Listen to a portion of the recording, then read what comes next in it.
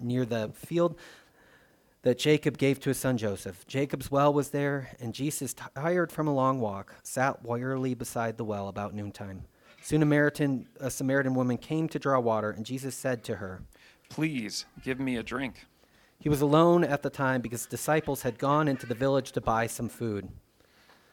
The woman was surprised, for Jews refused to do anything with Samaritans. She said to Jesus, "You are a Jew, and I am a Samaritan woman. Why are you asking me for a drink?" Jesus replied, If you only knew the gift God has for you and who you are speaking to, you would ask me, and I would give you living water. "But sir, you don't have a rope or a bucket, she said. and this well is very deep. Where would you get this living water? And besides, do you think you're greater than our ancestor Jacob, who gave us this well? How can you offer better water than he and his sons and his animals enjoyed?" Jesus replied, Anyone who drinks this water will soon become thirsty again, but those who drink the water I give will never be thirsty again. It becomes a fresh, bubbling spring within them, giving them eternal life. "Please, sir, the woman said. give me this water. Then I'll never be thirsty again, and I won't have to come here to get water." Go and get your husband. Jesus told her. "I don't have a husband." The woman replied. Jesus said, You're right. You don't have a husband. For you have had 5 husbands, and you aren't even married to the man you're living with now. You certainly spoke the truth. "Sir, the woman said, you must be a prophet. So tell me, why is it that you Jews insist that Jerusalem is the only place of worship, while we Samaritans claim it is here at Mount Gerizim, where our ancestors worshipped?" Jesus replied, Believe me, dear woman, the time is coming when it will no longer matter whether you worship the Father on this mountain or in Jerusalem. You Samaritans know very little about the one you worship, while we Jews know all about him, for salvation comes through the Jews. But the time is coming, indeed, it's here now, when true worshipers will worship the Father in spirit and in truth. The Father is looking for those who will worship him that way, for God is spirit. So those who worship him must worship in spirit and in truth. the woman said, "I know the Messiah is coming, the one who's called Christ. When he comes, he'll explain everything to us." Then Jesus told her. I am the Messiah. Just then his disciples came back. They were shocked to find him talking to a woman, but none of them had the nerve to ask, "What do you want with her?" or "Why are you talking to her?" The woman left her water jar beside the well and ran back to the village, telling everyone, "Come and see a man who told me everything I ever did. Could he possibly be the Messiah?" So the people came streaming from the village to see him. Meanwhile, the disciples were urging him. Rabbi, eat something. But Jesus replied, I have a kind of food you know nothing about. Did someone bring him food while we were gone? the disciples asked each other. Then Jesus explained, My nourishment comes from doing the will of God who sent me and from finishing his work. You know the saying, 4 months between planting and harvest. But I say, wake up, look around. The fields are already ripe for harvest. The harvesters are paid good wages, and the fruit they harvest is people brought to eternal life. What joy awaits both the planter and the harvester alike. You know the saying, one plants, another harvests? And it's true. I sent you to harvest where you didn't plant. Others had already done the work, and now you will get to gather the harvest. Many Samaritans from the village believed in Jesus because the woman had said, "He told me everything I ever did." When they came out to see him, they begged him to stay in their village. So he stayed for 2 days, long enough for many more to hear his message and believe. Then they said to the woman, "Now we believe not just because of what you have told us, because what we have heard ourselves. Now we know that he is indeed the Savior of the world." The word of the Lord. Thanks be to God. Amen. The kids are invited to Kids Church. Thank you, guys.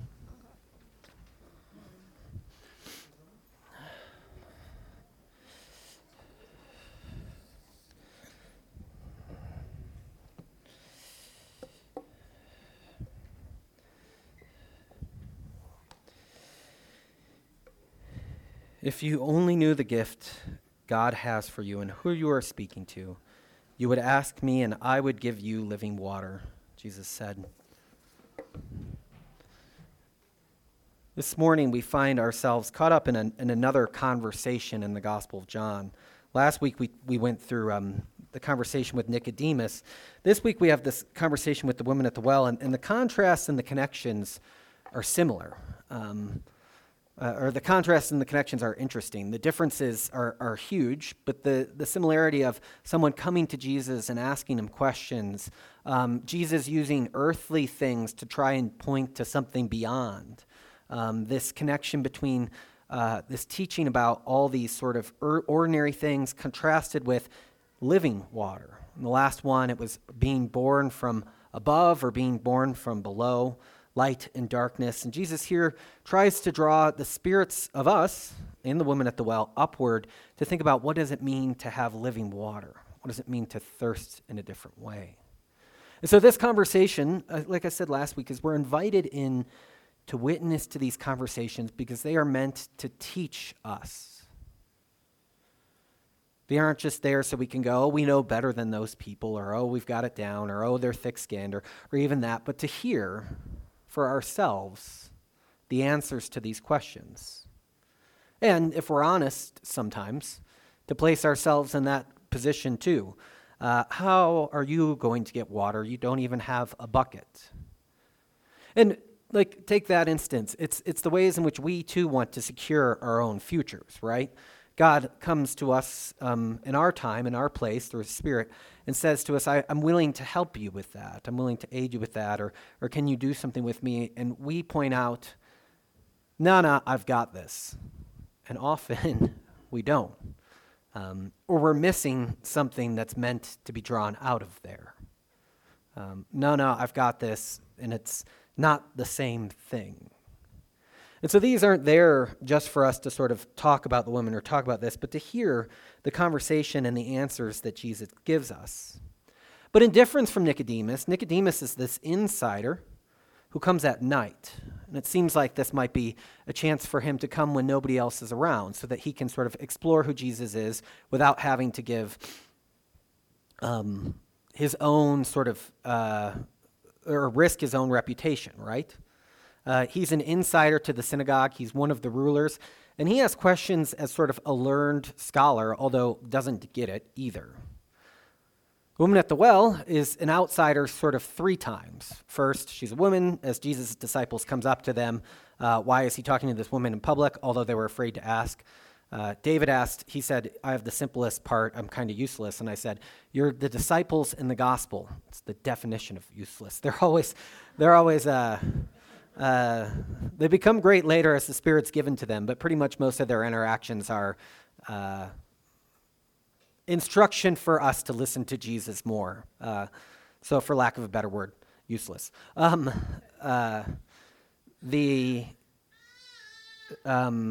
challenge then is that she's this outsider first as a woman, but then as she's a Samaritan. The Jews and the Samaritans strongly dislike each other. And there's rabbinic sayings at the time, both that you shouldn't talk to another woman in public, possibly not even your wife. It's hard to know how serious to take these things because they're written down and preserved to us and what the context was for the saying.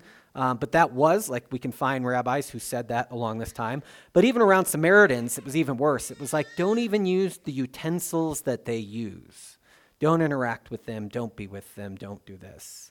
The last thing is as we find out later in the dialogue, she's a woman who has had 5 husbands, and the one she's living with now is not her husband. Now, one of the challenges is to interpret many different things into the silence of the text there. She's a prostitute. She's been divorced 5 times. She's just been with many men. Her husbands have died. That's actually an option in the ancient world. And so she just keeps getting passed along as if she has no other choice. But the fact of the matter is the text doesn't tell us why she's had 5 husbands. Could be her own doing. Could be a doing of just random things in the world. But what it does say is she's tried multiple times to find security in the world. And each time, in some sense, it's failed her. Then Nicodemus comes at night is in some sense to remain respectable, or he hopes to come at noontime to a well is to sort of give up respectability. Now, there's another instance where we can interpret more into the story that's not there. Oftentimes, all the women would go in the evening or in the morning to get the water for the day. That she goes at noontime either means that she's not welcome with the other women, or that she's a bit of a loner, or that she's just thirsty at noontime, which is another option. The most interesting comparison for the noontime thing is it's the same hour at which Jesus is crucified, and it's at that moment he says, "I thirst." So this connection with water and this time has another meaning too, if you want to read into it. But anyways, we know that she's an outsider for two reasons that we can find in the ancient text. And the probability that she has 5 husbands and is now living with one who isn't suggests that there's another way in which this is not a normal conversation. And if you want to go back and read Nicodemus in contrast, there's moments where she seems to get it better than Nicodemus, and there's moments where she seems to be just as confused as he is. And yet that's for us. We share in that confusion as well. What does it mean for it to be this way? What does it mean when somebody comes up to you and says, "If you knew the gift of the one you ask, you would have living water"? It's not an easy answer to the question. I don't think we'd instantly jump to be like, "Oh, this makes sense, I get it." We too would have questions back and forth. This is how Frederick Dale Bruner, who I find helpful when I look at the passages, divides up this passage, which is somewhat long. We didn't read the first part, but there's in verses 1 through 6, there's a little bit about why Jesus had to come to Samaria. It has to do with some baptizing, and that Jesus, in the Greek it says sort of had to come, which implies that this mission had to take place. This mission to the outsiders, this mission to the enemies, this mission to people who aren't included in what Jesus is supposed to be doing is what Jesus does. And his welcome here is different than almost in all the sort of Jewish villages. The next is Jesus gives this short, he calls it sermonette, on Jesus wants to give his renewing spirit to asking people. And that's in verses 7 through 15. True worship, how the Father, too, is actively searching worshipers by his Spirit and drawn into his Spirit and truth this direction up. And Jesus' fulfilling work, how the Trinitarian others are empowering disciples in their life work. That's the part about the harvest. But there's sort of these 3 ways with sort of an intro that this sermon is set up upon. And you'll find the hard part is that it would have been nice to just preach on the woman at the well, but the conclusion of that story is interrupted by the useless disciples in David's opinion, in the middle by them coming back and interrupting the exchange. And so you kind of have to walk through the whole thing to get the whole story. But we'll sort of walk through it in these sort of ways too, as sort of look at this living water sermon, this true worship sermon, and then this fulfilling work sermon as the people come back and praise Jesus. So the story began today with this interesting thing. Soon as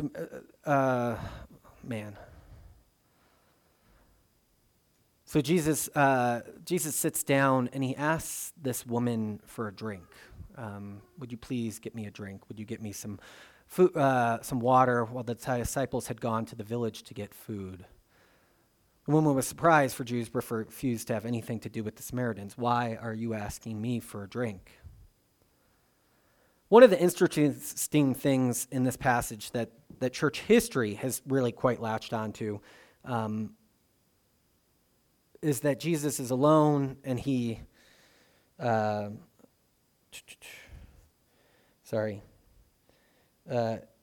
Jesus was tired from the journey and he sat down at the well. It was about noon. That's not up there. That Jesus is tired is one of those things that proclaims the humanity of Christ in this passage. So often, the church has always had 2 temptations. Historically, one is to make Jesus so divine that he could never be tired, and that it's almost like he doesn't become flesh and he doesn't touch the earth, constantly condemned as a heresy. The other temptation is to make Jesus so human that he's not divine at all. He's just this enlightened individual walking the path here on earth. The strong and weak, somebody referenced, is held together by that he is the Word, becoming flesh. So that he is strong in the sense that he is the Word of God, and that his weakness and habits and that he takes on our flesh, our humanity, our state. He comes and he's thirsty and he asks for a drink. Again, that reference to the cross can maybe not be lost at this time too. I'm thirsty. And what's interesting about this is that Jesus comes here more in a reciprocal relationship, which is a bit odd. Jesus asks for a drink of water. I think it's Thomas Jefferson or Ben Franklin who said, when you move to a new town, when you find like a new area, the first thing you should do is ask your neighbor for a favor, because it actually builds the reciprocal relationship more than you doing something for them. If you move in and you bring them cookies and mow their yard, they're like, oh man, this person's going to be a pain. That's very human. But if they come and they say, hey, do you happen to know where the best spot to get pizza or gas or something is, they've done something for you, and now they feel like they have a relationship in which they're sort of this co-need for each other. Jesus coming to the outsider and saying, please give me a drink, establish some sense of sort of this reciprocal relationship right off the bat. And she correctly asks, what is it you're doing here? You're a Jew, I'm a Samaritan. We don't get along. We are like oil and water. Jesus comes to her and asks for something. In the next passage, they talk about this water. Sorry, I divided it up on the slide thinking that would make it easier, and then it didn't. She says to him, you are a Jew and I am Jesus answered, if you knew the gift of God and who it is who asked you for a drink, you would have asked him, and he would have given you living water. Sir, the woman said, you have nothing to draw, and the well is deep. Where can you get this living water? And you greater than our father Jacob, who gave us this well and drank from it himself, as did his sons and his livestock.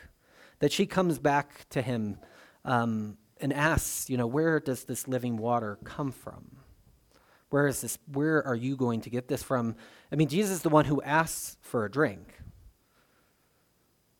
She asks a question about why is it you would relate to me? And Jesus responds with, I have everlasting water. I have living water. I have water that will never let you thirst again. She correctly answers this sort of question is, how is it you're going to get at them? And even that, how are you greater than the one who built this well? How are you better than Jacob, the one who provided this place? Jesus continues, everyone who drinks of this water will soon become thirsty again, but those who drink the water I will give will never be thirsty again. It becomes a fresh, bubbling spring within them, giving them eternal life. Now, water, Jesus is in the previous passage is taking being born from above or being born from below, something we all go through, and using it to draw Nicodemus's heart upward to a different truth. Water is an essential element of life. Here Jesus, too, uses something ordinary to try and draw our hearts to something deeper. In the next passage, when the disciples come back, it's food. I have food you don't know about. It comes from doing the Father's will. One of the amazing parts about these exchanges is how ordinary Jesus relates to us through things that even today are just the common things of life, birth, water, food, to draw us to a deeper reality, to see more than meets the eye, to see more than what's going on the surface, is pointing out to us that there's something greater going on. And for Israel and a desert people, water is an important resource. It is literally life and death. We happen to live in a place with faucets and drinking fountains and clean water. But to live in a desert, to live in a place where water is needed for life but is often hard to find, to say that you have living water, water that transforms, water that comes from the inside and never makes you thirst again, is to have something of great value. We have bottled water that we can just go and purchase. But Jesus talks about this well within someone. The literalism of the woman sort of sticks here. Give me this water so that I won't get thirsty. and have to keep coming here to draw water. This is where Jesus is trying to use earthly things to draw our hearts up to higher reality. Give me this water so I don't have to come and get water again. Very literal translation of what he's talking about. It's almost, it's hard for me, I don't know, I try not to read these things into the text that much. It's hard for me not to hear almost mocking in it a little bit. Like, if such water existed, we'd never have to come and get water again. Surely she knows that this water doesn't exist, or at least this one is sort of playing with her. So give me this water, and I'll never have to come here again. Which is why Jesus' response to that, I think, is so interesting. He told her all she needs to do is ask for it, but he responds to her, go and call your husband and come back. The shift in conversation there. Talking about water. Go and get your husband and come back. I have no husband, she replies. Jesus said, you are right when you say you have no husband. The fact is you have 5 husbands, and the man you are now with is not your husband. What you have said is quite true. There's a bit of this notion which in preaching and teaching and listening to God's word, we have these passages and instances of law. And law is meant to sort of cut. Law brings us down. When we hear the law, it's meant to point out that we don't achieve, that we are not perfect, and that's that and the other. And there are these passages of gospel that heal. That God is the doctor of our souls. It's not hard to hear the question, call your husband, as an instance of a cut. Again, we don't know why she's had 5 husbands, but part of that says all the possibilities that she's tried to grasp to get security in the world have fallen apart. Particularly marriage in the ancient world is one way of gaining a lot of security. 5 of them have not worked out. And the one she's with now is not her husband either. And it's easy to read a lot into that, but there's ways in which how many times have we tried to make sure our own security in the world is done by us ourselves as we seek and chase after multiple loves? Doesn't have to be somebody other than your partner or somebody along the way of finding your partner. We chase after these loves to try and find our own security. How many times do we check the things that we store up, these resources and places or gifts, or even our own lusts and desires so that we have our own security? I've had some not great jobs, but there's this, when you don't have a great job, you can begin to make your life about the thing that comes after work. And so it was that, I'm doing this, but my rest is in that moment when I get home when I can do X, Y, or Z. I found my own husband and my own loves to try and make the world manageable. And I brought this up. I've used this analogy before, or image before, because I only have 2. So welcome to Defiance Church. Many of you weren't here then. But there's this idea in which that we continually sort of go around and try to find sort of our own loves to fill up our own lives and hearts, that we try to secure it. Now, what's the woman points out that's true of us still is that, like, we get these. After work, I had my moment of relaxing, my dependency on beer or cigarettes, my dependency on making sure that I have the right amount of money always saved, whatever it is. It fills up a little, but it is so fragile. What happens is it just ends up dumped out. And so we come back to it over and over and over again. Similar to the woman at the well, we have to go back.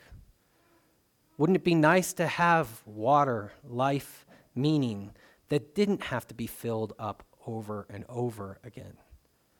Now, what I love is that there are Christians like this. This is my favorite, is that they think this is how it goes, is Jesus fills us right to the brim. Don't touch me. Don't come near me. Don't tempt me.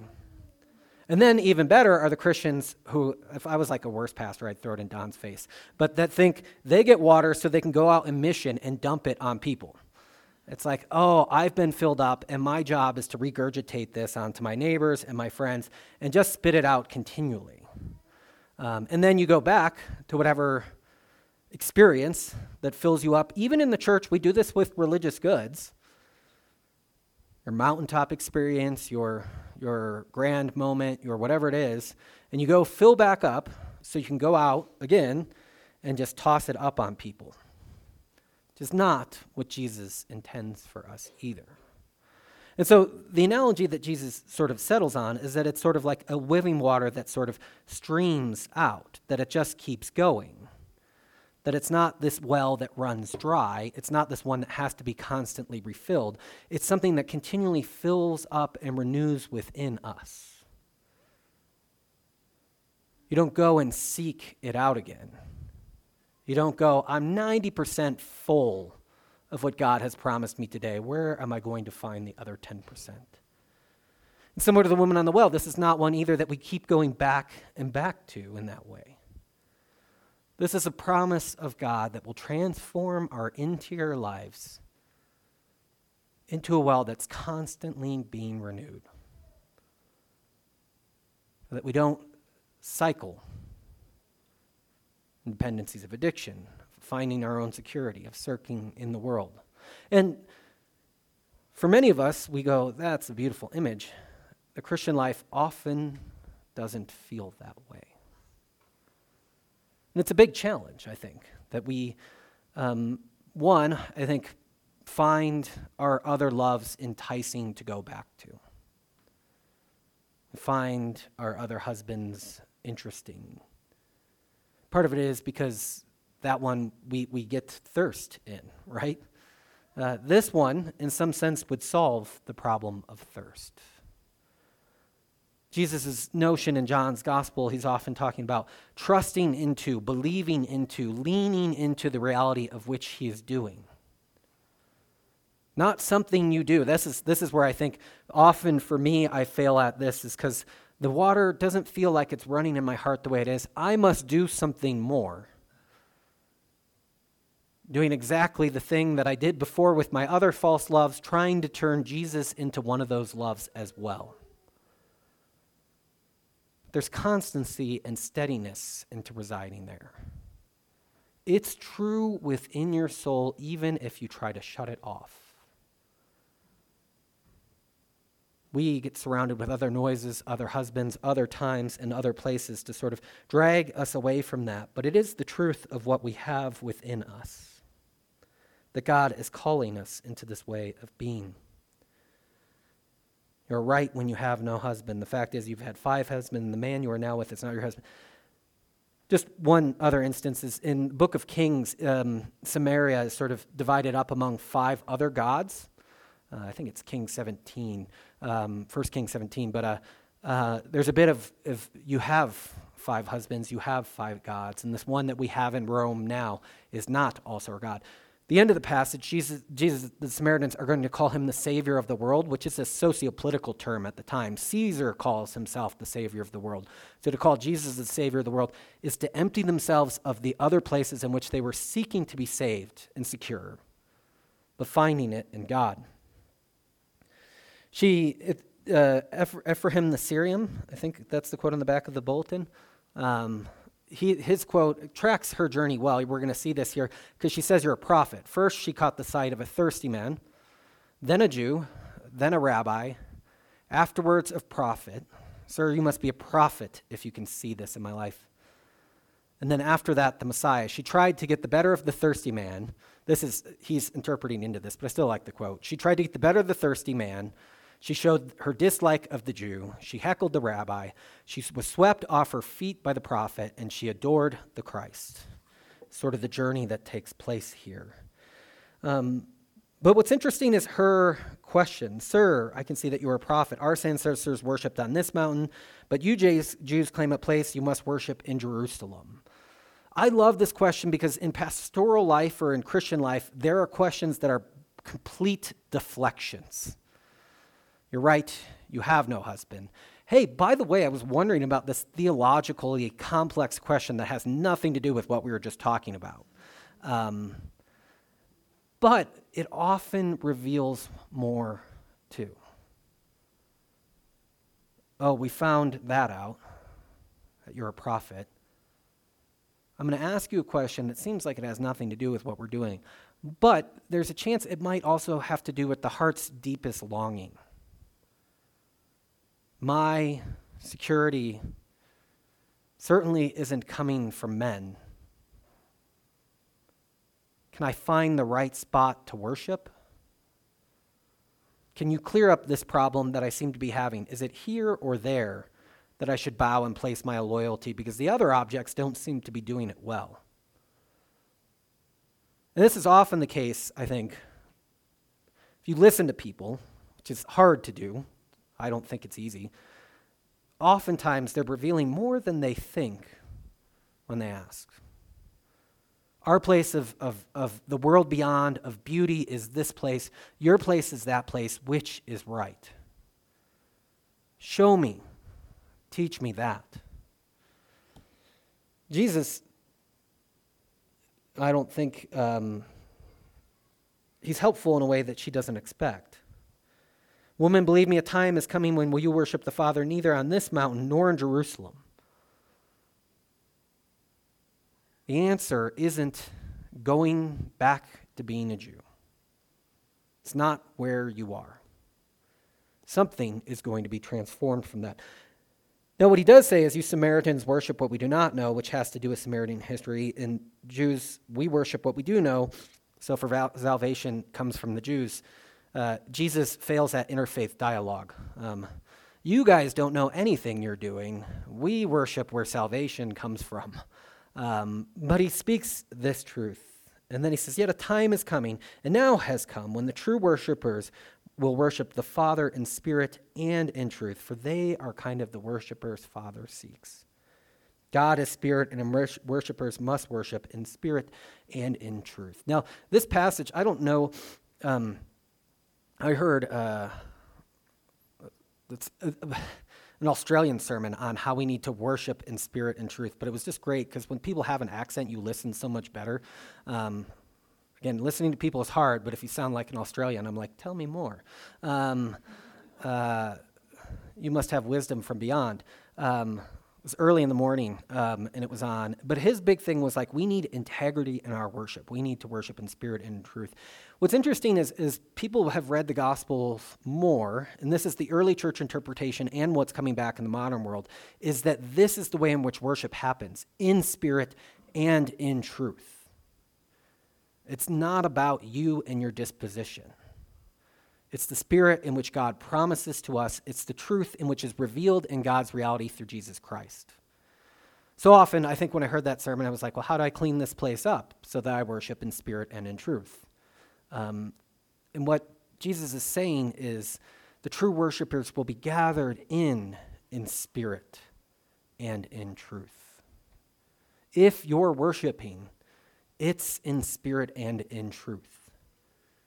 That's what the Father desires. And what's going on here, even in John, this sort of Trinitarian way in which the Father is getting praised, the truth, which is the Son, in John's language, and the Spirit. And this is part of the reason we make that argument today is because you trace this out. Where is John using the phrase Spirit? Always towards the Holy Spirit. Where is John using the phrase truth? Always towards the reality embodied in Jesus Christ. Whereas he talking about the Father, it's this sort of transcendent reality. And so we have this way in which if you look at the way John uses the words, it's not about your spirit and your truth being gathered together. It's about this outside thing which gathers us in spirit and in truth. These are the worshipers God desires. The woman says, I know that the Messiah called the Christ is coming. When he comes, he will explain everything to us. Jesus then uses one of his phrases, I am. It's filled in different English translations, all different ways because it's hard to do, but essentially says, I am. Now, I am is this phrase that John uses 177 times. The other three Gospels use 34 times combined. Jesus in John's Gospel, he has 7 famous I ams too. I'm the gate, I'm the truth lining up later. I'm the way, the truth, and the life. He's got these famous I am sayings. But Jesus is always saying this I am thing as if to draw us into that this is God incarnate amongst us. I am the one you are speaking to. I am he. This then the disciples come back and ruin the party. No.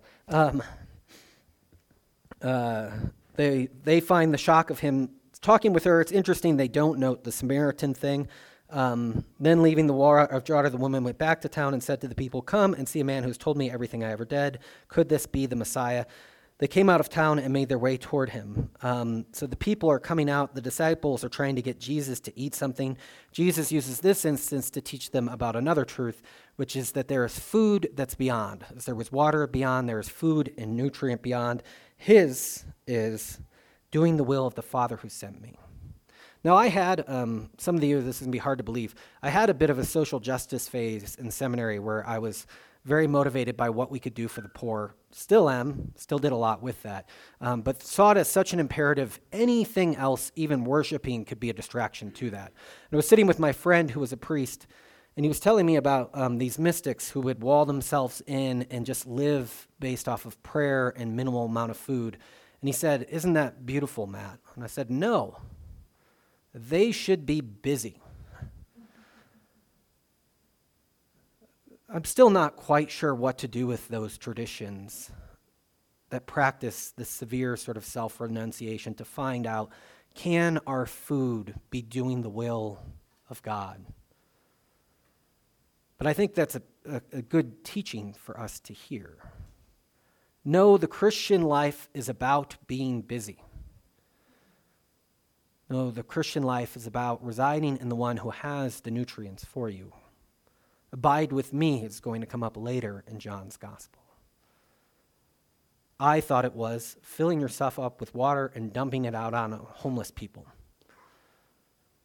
And instead it was finding this other truth. Jesus then speaks about the harvest.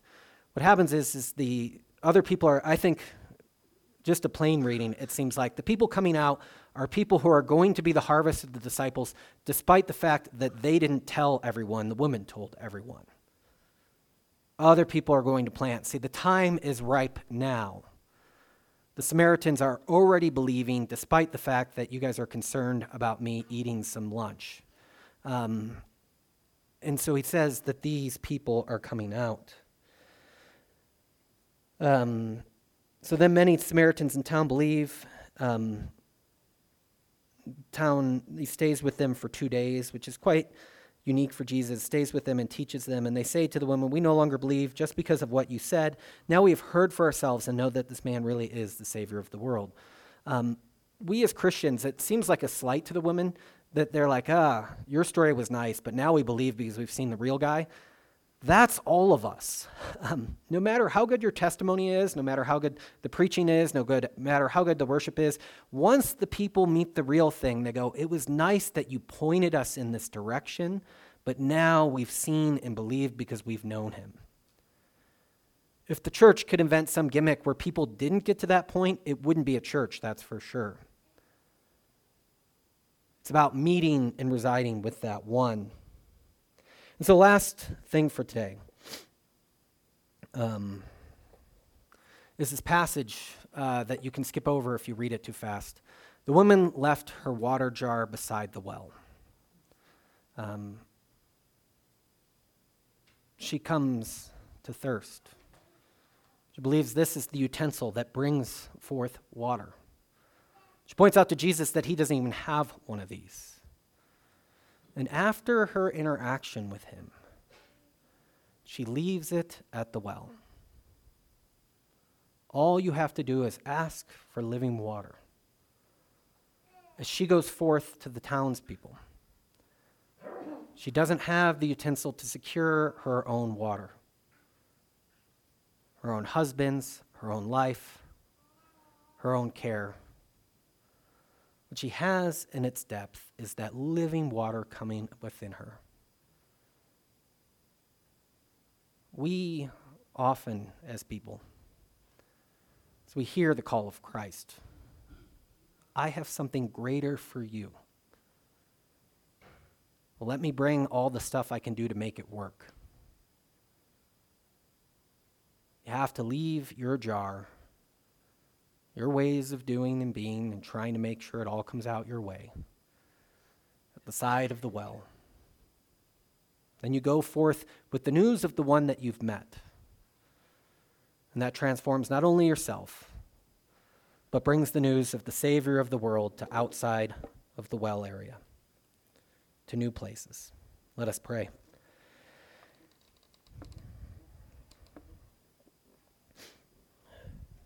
God, we have learned from Nicodemus's questions, and so too we learn from the women at the well's questions. Some of us, when we approach you, we come as insiders at night with our own questions and thoughts and probings, and you point us to what does it mean to be born and to live on a different plane. Some of us come in the day as outsiders, just trying to get a little bit more water for the day. And it's you who interrupt us, draw us deeper into what it might mean to have living water inside of us. God, we ask that we may become your people who have this eternal kind of life in that previous conversation, or this living water, these streams bubbling up within us, so that we're a people renewed